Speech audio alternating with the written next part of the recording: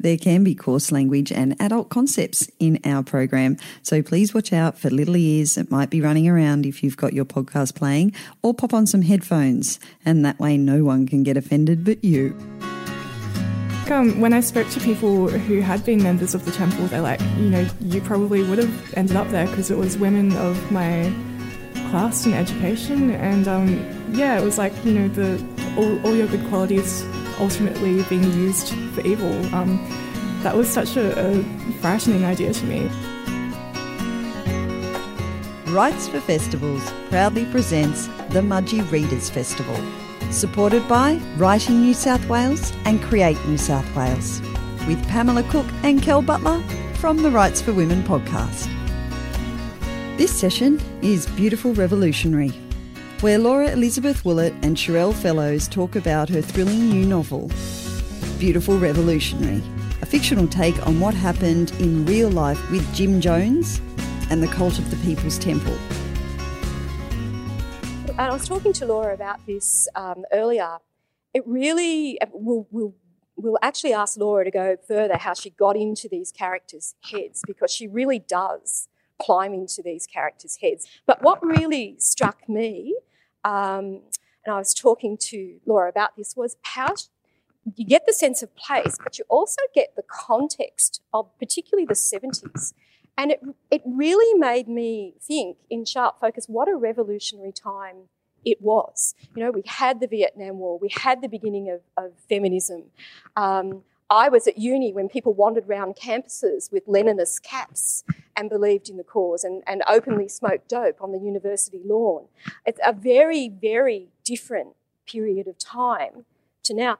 But Laura has captured this in her book, right down to, I can remember being in university households where there were glass bead curtains on. Maybe there's nods of recognition there. And she's got all these fine contextual details really well in place. How did you do that, Laura? Anything vintage. Yeah, so a lot of it just came from personal interest. I always thought the 60s and 70s were such an interesting time, and I liked those little details, and I liked describing the fashions and the household objects, like you said. But yeah, I did speak to a lot of people from that generation and people who were members of the temple. And yeah, they gave me those little details as well when I was talking to them, and things I wouldn't have thought of. And one of my first readers for the book was actually Becky, the sister of the woman Evelyn is based on.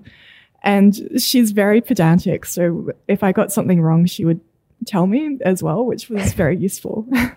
And look, obviously the attraction was deeply sexual between Evelyn and Jim Jones. He stayed with his wife this whole time, didn't he? And the wife had full knowledge, and you do include her perspective as well. Are there any sort of records of how she really felt about this going on, Laura?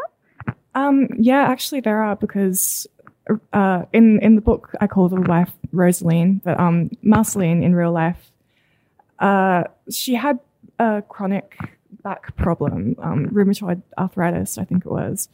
And that was like Jones's justification, like, my wife is sick, so I have to look outside the marriage, basically.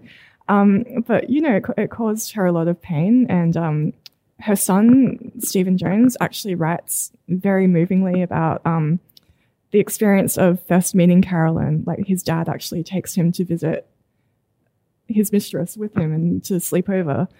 And Marceline knows about this visit, and she's upset about it. And Stephen, the son, comes upon her crying a few days later, and just, yeah, so it was obviously something that upset her, but also something that, she pushed down and lived with.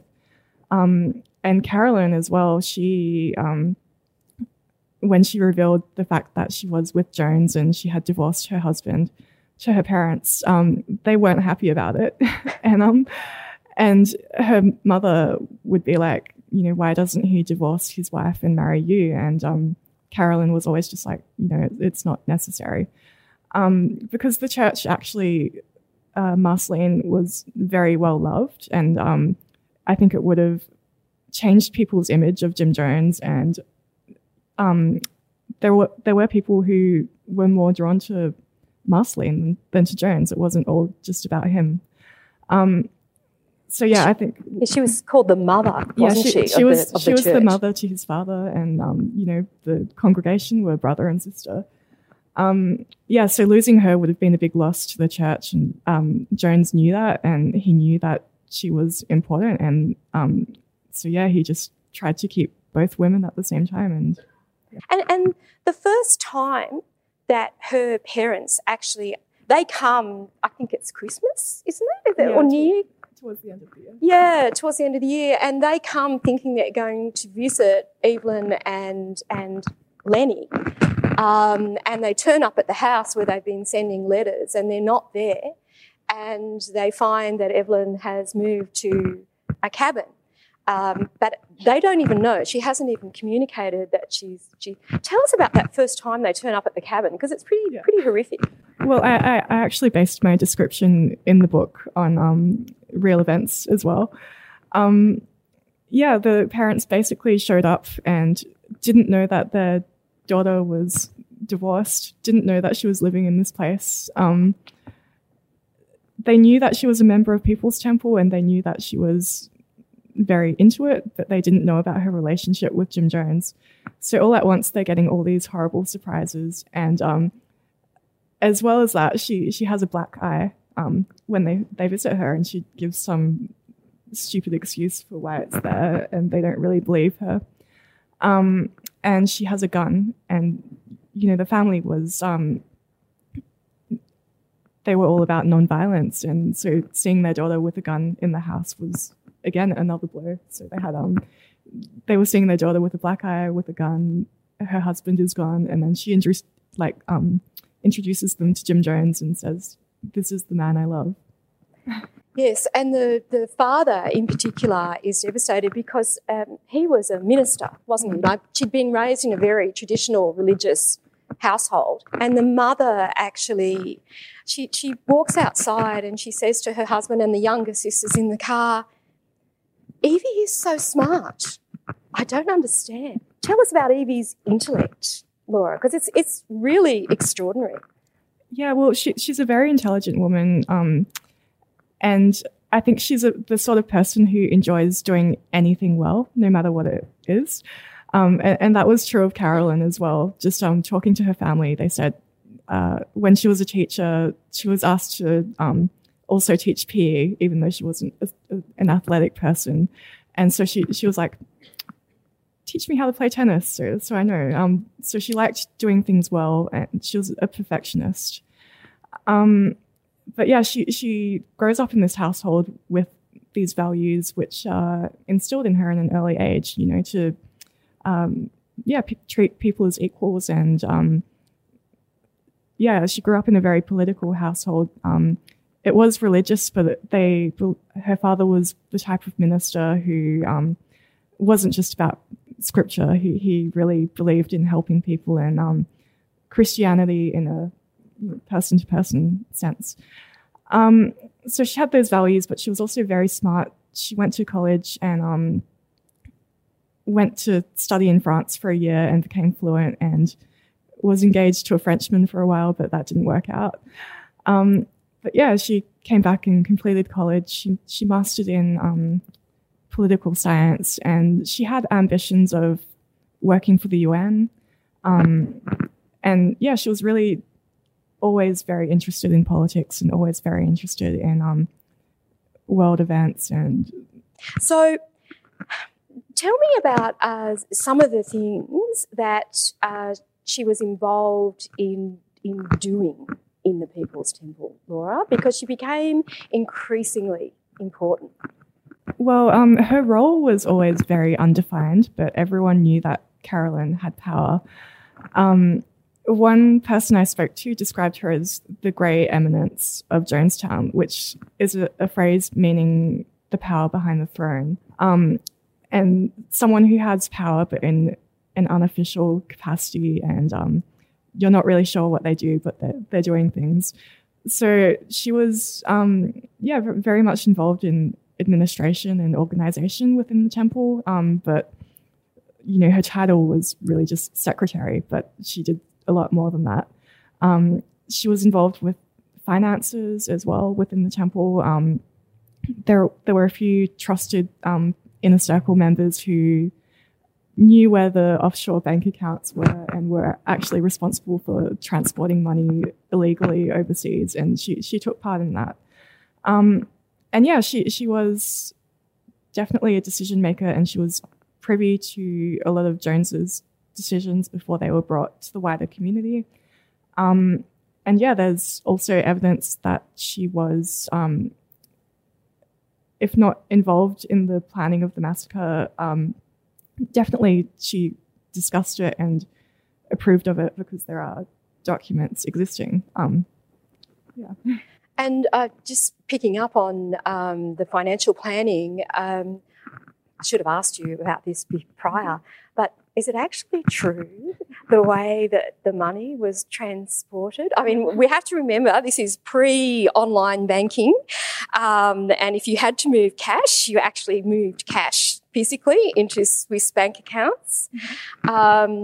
It's early in the morning, but do you want to describe how it was women a team of women who transported massive amounts of cash? Laura, do you want to tell us about that?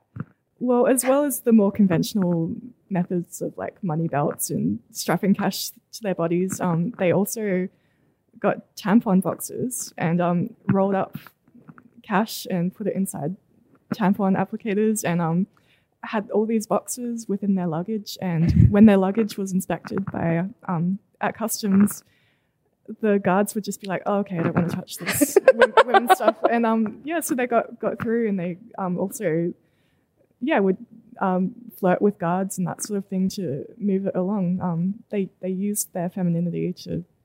Yes, it was all the very young and attractive members of the People's Temple who were sent to carry out this mission. But it was massive amounts of money, wasn't it? Just offshore completely. Yeah, and after Jonestown, there was a lot of investigations to uncover all the money, and I think it was about 10 million, but then there was also interest on top of it. So, they were a very rich organisation. Which was a lot of money back in the 1970s. And I remember very early, Lenny, they do separate, which is pretty awful the way it happens, isn't it? And Jim also engineers at one point a beautiful young replacement wife for Lenny, who I think Jim and basically Evelyn choose. Yeah, and Evelyn isn't very happy with it, but she is just like, okay, I'm not being objective. Okay, he needs to move on. Sure. She's not overjoyed by it, but she backs up Jim when he makes that decision, as she does when he makes a lot of decisions. Yes. Tell me about the cancer healing. Oh, yeah.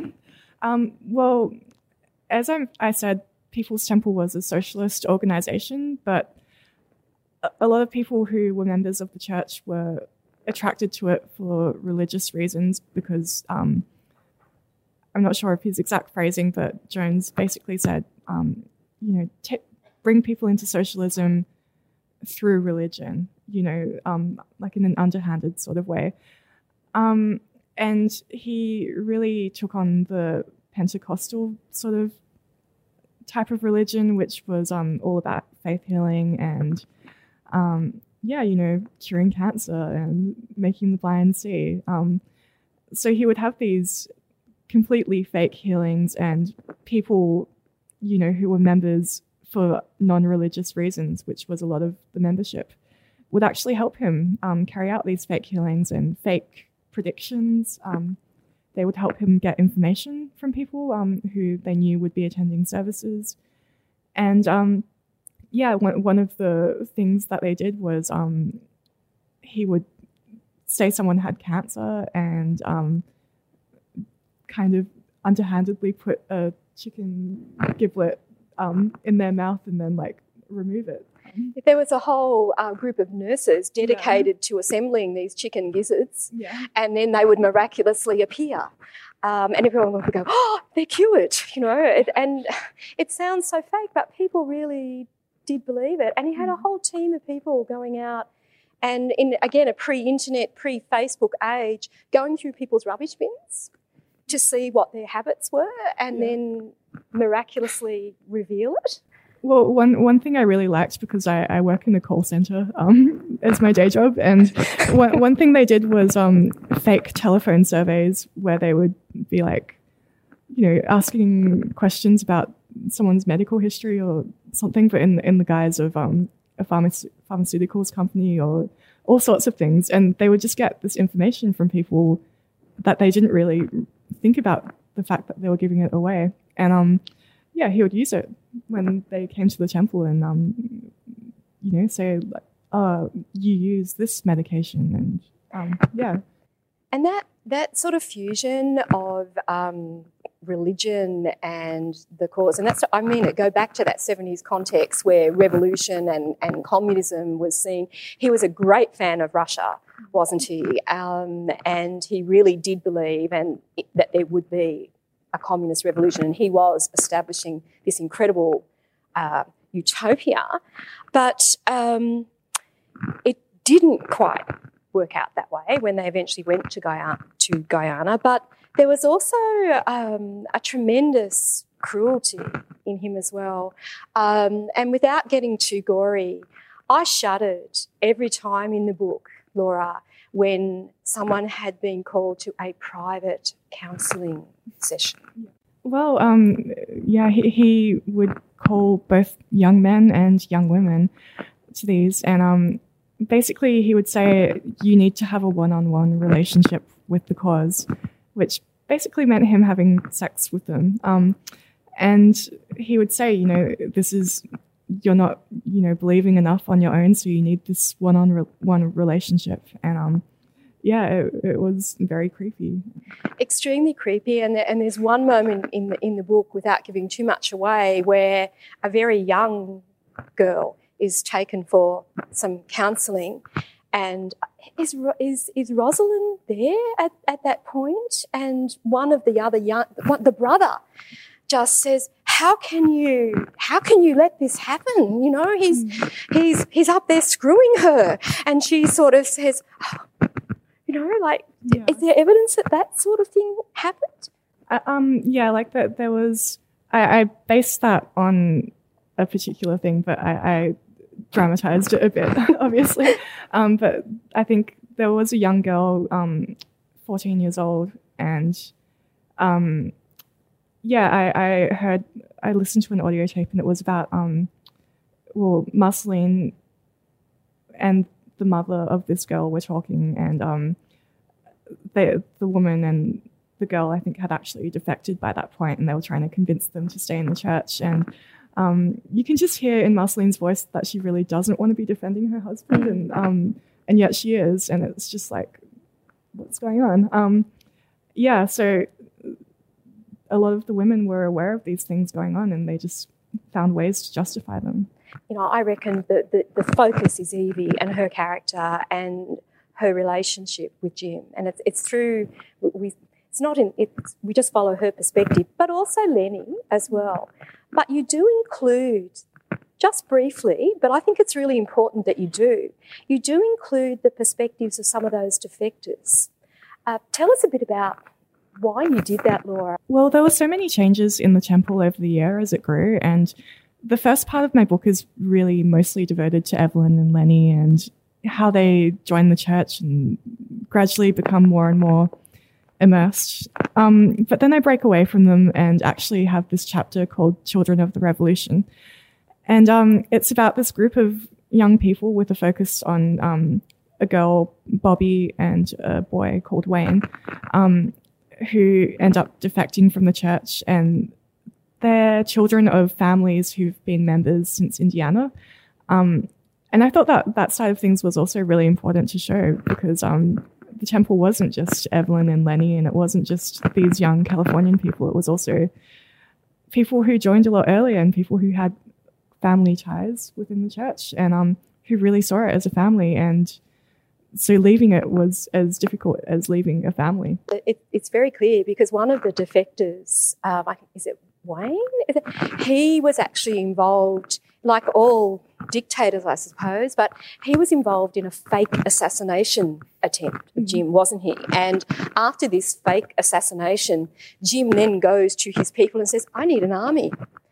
And all of a sudden, this peace-loving community has people walking around with, semi-automatic weapons and berets, and they start to enforce the rules. There's even the suggestion, Laura, that the policeman who actually goes many years later to visit his daughter who's defected is kind of executed by the temple, isn't there? It's a bit ambiguous, isn't it? But is there evidence to suggest that? Well, I did want to leave it ambiguous because there was a man in 1976 who was planning or possibly planning to leave the temple, and he died in circumstances which were quite suspicious. I won't say how he dies, but it's similar to the character. And I spoke to a couple of different survivors about it, and one guy I spoke to, he had actually defected from the church, and he was a strange guy. I really liked him, but he was very much a believer in extrasensory perception and visions and that sort of thing. So I'm like, what do you think about Bob's death? Like, do you think it was planned by the temple? And he was like, yeah, when I went to Bob's funeral, I got this voice coming through my head saying that these are the people who killed me, with a focus on some temple members who were also attending. So he really believed it was planned by the temple. But then I spoke to another guy who was part of the temple until the end, but wasn't in Jonestown. And I was like, what did you think of Bob's death? And he's just like, oh, Bob had narcolepsy. He was overtired, and we were all overtired. It could have happened to anyone. He shouldn't have been working in that place on such little sleep. And so he didn't believe it was something like that. Anything suspicious. Yeah. And look, let's actually go to the title of the book. Let's actually go to Beautiful Revolutionary. Where does that come from? Well, to be honest, I just liked the way those two words sounded together. I mean, it was one of those titles that just came to me whole, and I never thought of this book being called anything else. But within the book, it's a thing that Jim Jones says to people, and especially to young women. You're a beautiful revolutionary. This is your purpose. This is what you are when you're a member of this church. You wouldn't be that if you weren't part of it, basically. So it's a thing that is appealing to these people because they want to be revolutionaries and they want to be beautiful at the same time. And yeah. And he also, doesn't he suggest at one point to Evelyn in particular that in a previous life she was the wife of a great revolutionary, and he suggests that he himself is the reincarnation of Lenin at one point as well. And this the whole notion of reincarnation is really important too, isn't it? Yeah, and actually Carolyn, writing to her family, because she wrote a lot of letters after they found out about her and Jim Jones, she would constantly try to justify her relationship to her family and to talk about how good Jim was. And in one of them, she says, Jim says we were connected in this past life. He was Lenin. I was Lenin's mistress, Inessa Armand, who was a French woman who kind of, I think she was part of the October Revolution with him. And, I'm like, does she actually believe this, or is she just saying this because it sounds powerful? And yeah, that was a funny thing. But Jones was constantly saying, I'm the reincarnation of Jesus, of Lenin, can't remember who else. And look, I'm still fascinated by some of the shaming that happened, and without sort of giving away a little bit, I think what happens to Lenny, and I'm not going to discuss it, other than he is publicly shamed because his newly chosen wife, Tara, she becomes one of the traitors. She actually defects. She's sent on yet another secret secret mission, and she defects. And he cops the sort of blame for that. You know, your wife is a traitor. And he's physically kicked, isn't he, and shamed. And I nearly cried, because you've got this description of him where he actually says that he's just a pebble dropped off the side of the mountain, a nothing. It was so sad, because he's lost his current wife, he's lost his previous wife, he's still believing in the cause, and yet he becomes a complete scapegoat and it's just reduced to nothing. Yeah.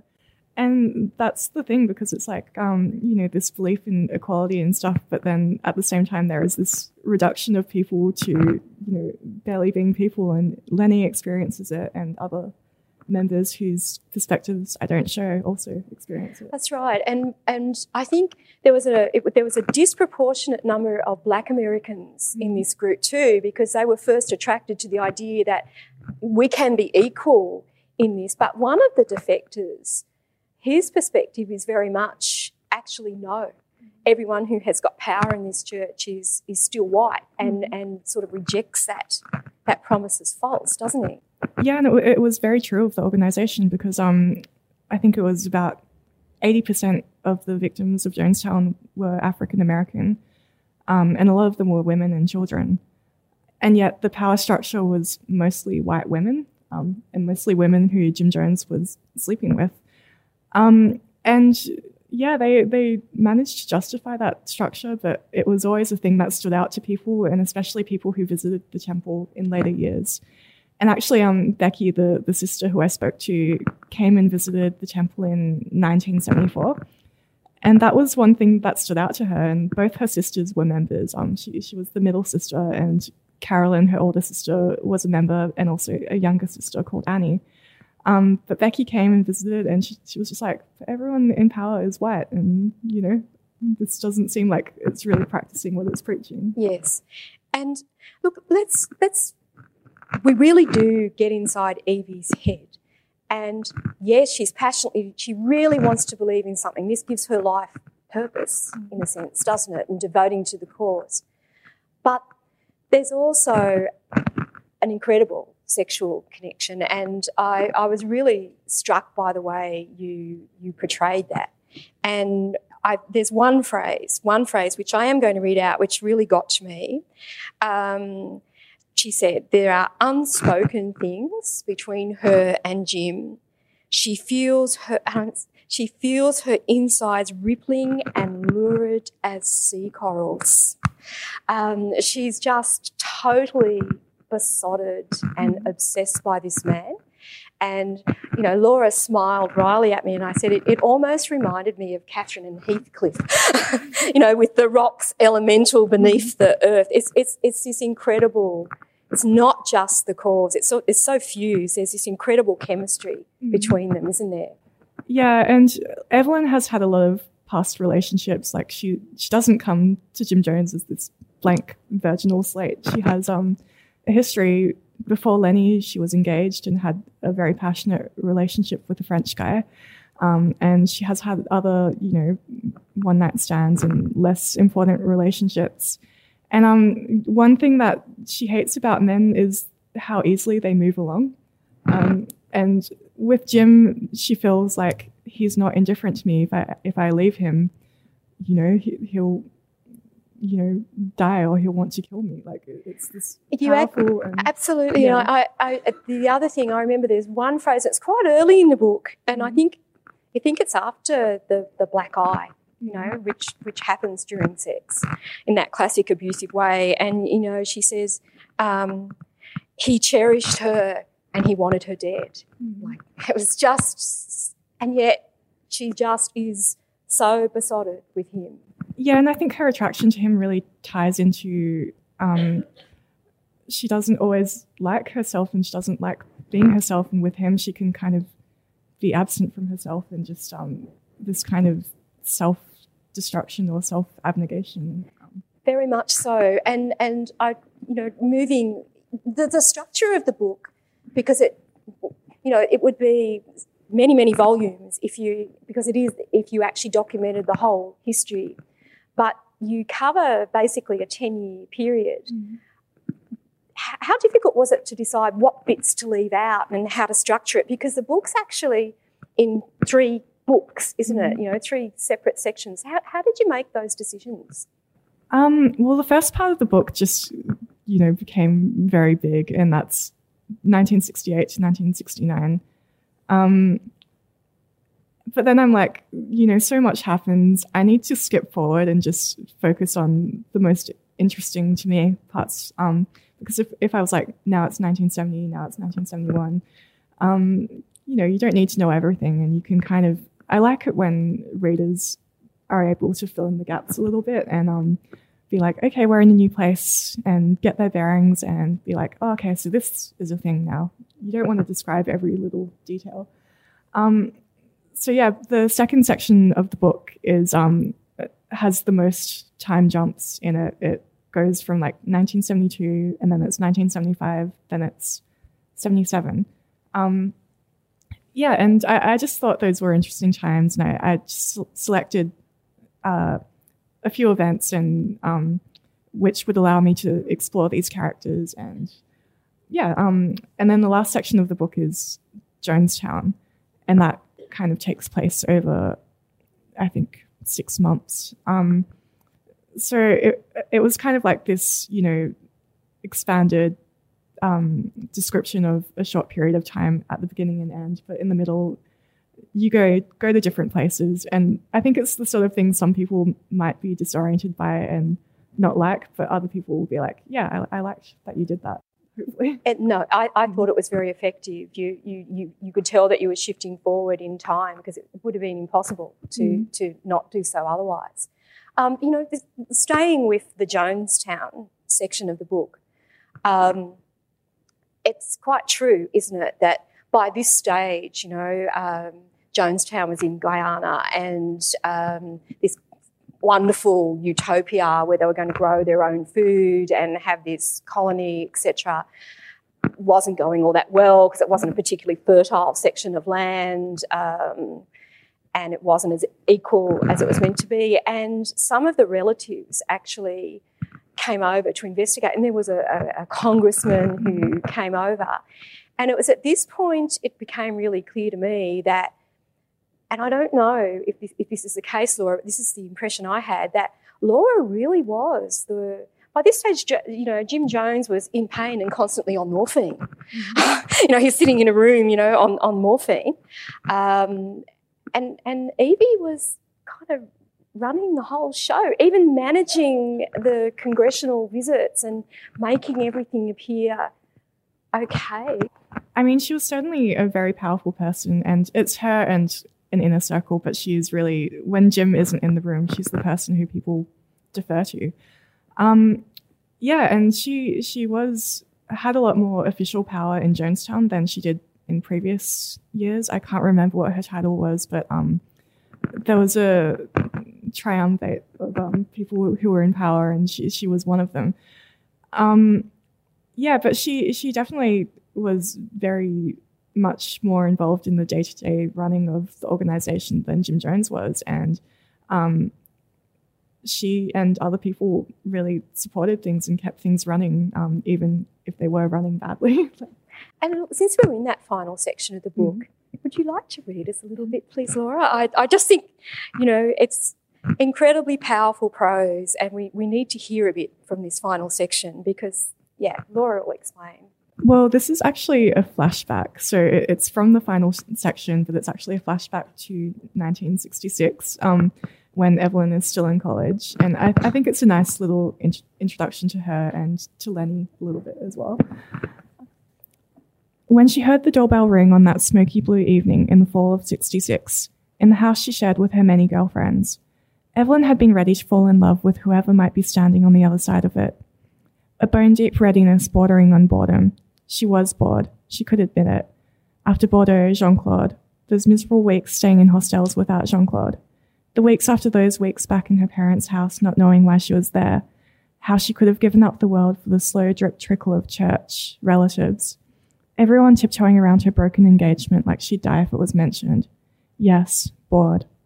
She was bored of those girls she lived with, Joan, Linda, Marilyn, Mary Kay, and the little house they'd taken such pains to beautify. Bored of how she acted around those girls, like a pinwheel desperate to spin faster, brighter than the rest. Sharing stories of lanterns along the Pont de Pierre, recipes for crepe Suzette, spurning cosmetics and prim-shift dresses to go about fresh-faced in flouncy gypsy skirts. She'd even mastered talking about Jean-Claude without getting upset, and if anyone dared to ask what they were all wondering, why, could summon the perfect tone of worldly resignation. Honestly, the better my French got, the less interesting he was. Yet this didn't change the fact that she was bored by the sound of her own voice, that her life, for all its grand intentions, had never seemed so trivial. It was enough to make her want to, well, maybe not kill herself, but join the Peace Corps maybe, spend a year on the Ivory Coast, or maybe, just maybe, fall in love again. So she was the first to jump at the sound of the bell, to abandon the canapes they were fussing with, to wipe her hands and chime, "I'll get it." The canapes were her idea, but already it was clear they'd overdone it. Some grad students had cancelled last minute, and to make up the numbers, Joan and Mary Kay had spent the afternoon inviting random cute boys, while the rest of them cleaned and shopped. Yet so far the only guests to show up were Linda's cousin Judy and Cronkite, a neighbourhood cat whose visits coincided with the evening news. There was a wine glass in her hand, a barrette in her hair. Over the summer, she'd decisively grown out the chic French girl bob she'd worn since sophomore year. Sipping her wine, tucking her hair, feeling the glitter of wine in her eyes, the warmth on her cheeks. That's how she was when she opened to the smoky blue evening. The beautiful blue-eyed boy whose name she didn't yet know was Lenny Linden. "You're here," Evelyn beamed at him. "I'm so glad." And that's the beginning of the relationship. And it appears at the end as a flashback because everything is so different. She was the popular girl at college, and now when she walks through Jonestown, people just disappear and clam up because they're frightened of her, basically, and her life has really changed so much. Look, I'm conscious of the time and that surely people out there have perhaps got some questions from Laura about her book. Has anyone got some questions? I'm fascinated that you chose Evie as your character, and I'm very curious about what drew you to her. Was it something within yourself that you followed in her character? And if so, what were the particular things about her that perhaps you found in yourself that made you sympathetic or empathetic to her? Yeah, well, I think early on I saw the pictures of these women in Jonestown, and Carolyn, who Evelyn is based on, was one of them. And yeah, they were these, young brunette women who had all this power, and I'm just like, could have been me, I guess. And so that really crossed your mind. It could have been you. Yeah, and I think when I spoke to people who had been members of the temple, they're like, you probably would have ended up there because it was women of my class and education, and it was like, all your good qualities ultimately being used for evil. That was such a frightening idea to me, and I really wanted to explore who she was, and she really appealed to me because I saw that she was ambitious and sensitive and intelligent and all these things, and yet there was this underlying constant sort of insecurity, which I think drew her to Jones. So she felt very complex to me, and there were all these layers to her. Beautiful. Yeah. Thank you. Laura, it's quite impressive the level of research that you've done for a work of fiction. Regarding the actual suicide event, what does the research indicate in terms of the hundreds of people who died? How many went into it willingly versus those who were hoodwinked? And what was their thinking around their objective? Like, how would this mass suicide event, deliver on their revolutionary ideals? Yeah. Well, I think the majority, it probably was unwilling, especially when you take account for the fact that a third of them were minors. They were under 18. But I think there was a fanatical small group for whom it would be suicide, but I think really the majority, hundreds, would be considered murder, if not, even if they did do it in a way which seemed willing, because they had been so primed to this idea before it actually took place. It wasn't coming out of nowhere. They had discussions of revolutionary suicide and even suicide drills before the ultimate event. But they actually, before the idea was decided on, they would have meetings where people would be like, oh no, we should do this instead. We should go to Russia instead. We should go to Cuba. We should fight for what we believe in, not just lay down and die. But it was kind of justified to them. And you have to also recognize that they were overworked, overtired. Their lives were not good lives, so they didn't have this attachment to their lives that they would have otherwise.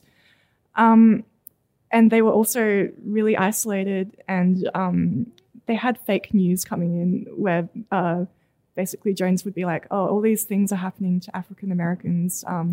They're being put in concentration camps and stuff, so we can't go back to the US now. So life was made to seem like a really miserable thing to them, and a thing that they shouldn't have an attachment to.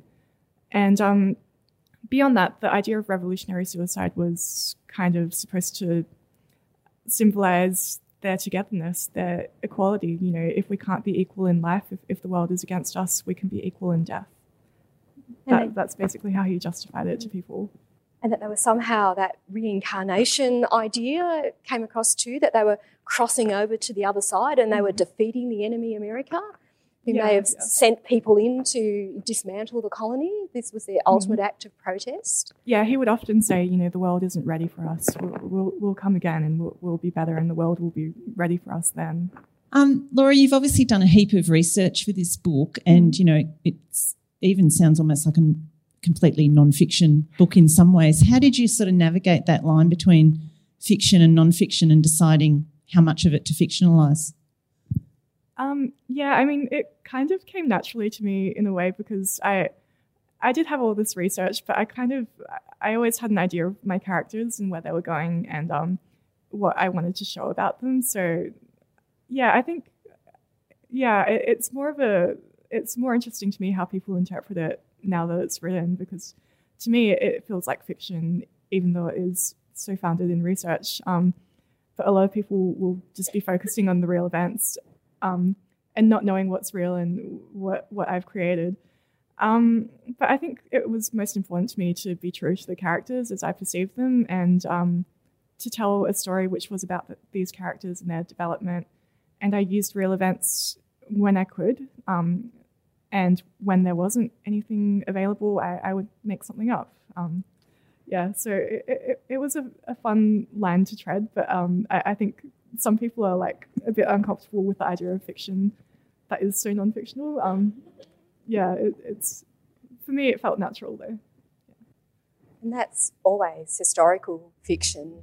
At the outset I said this was one instance where I didn't want to give away the ending, but just to touch on that, on historical fiction, I got to the end of this book knowing what it was, but I was sitting there reading this, I mean this in all honesty, saying to myself, no, please no, just speaking that out loud.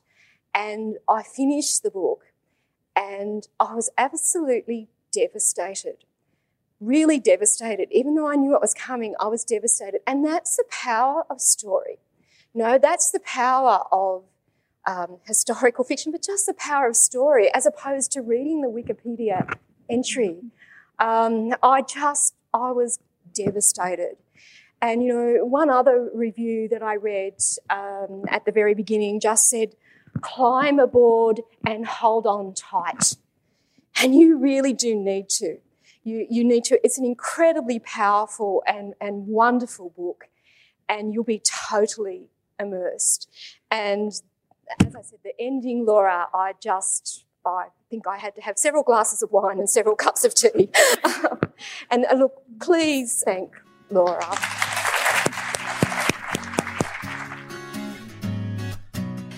If you enjoyed this presentation of Writes for Festivals, please jump onto the Rights for Women website, www.rightsforwomen.com, to see what else we have on offer.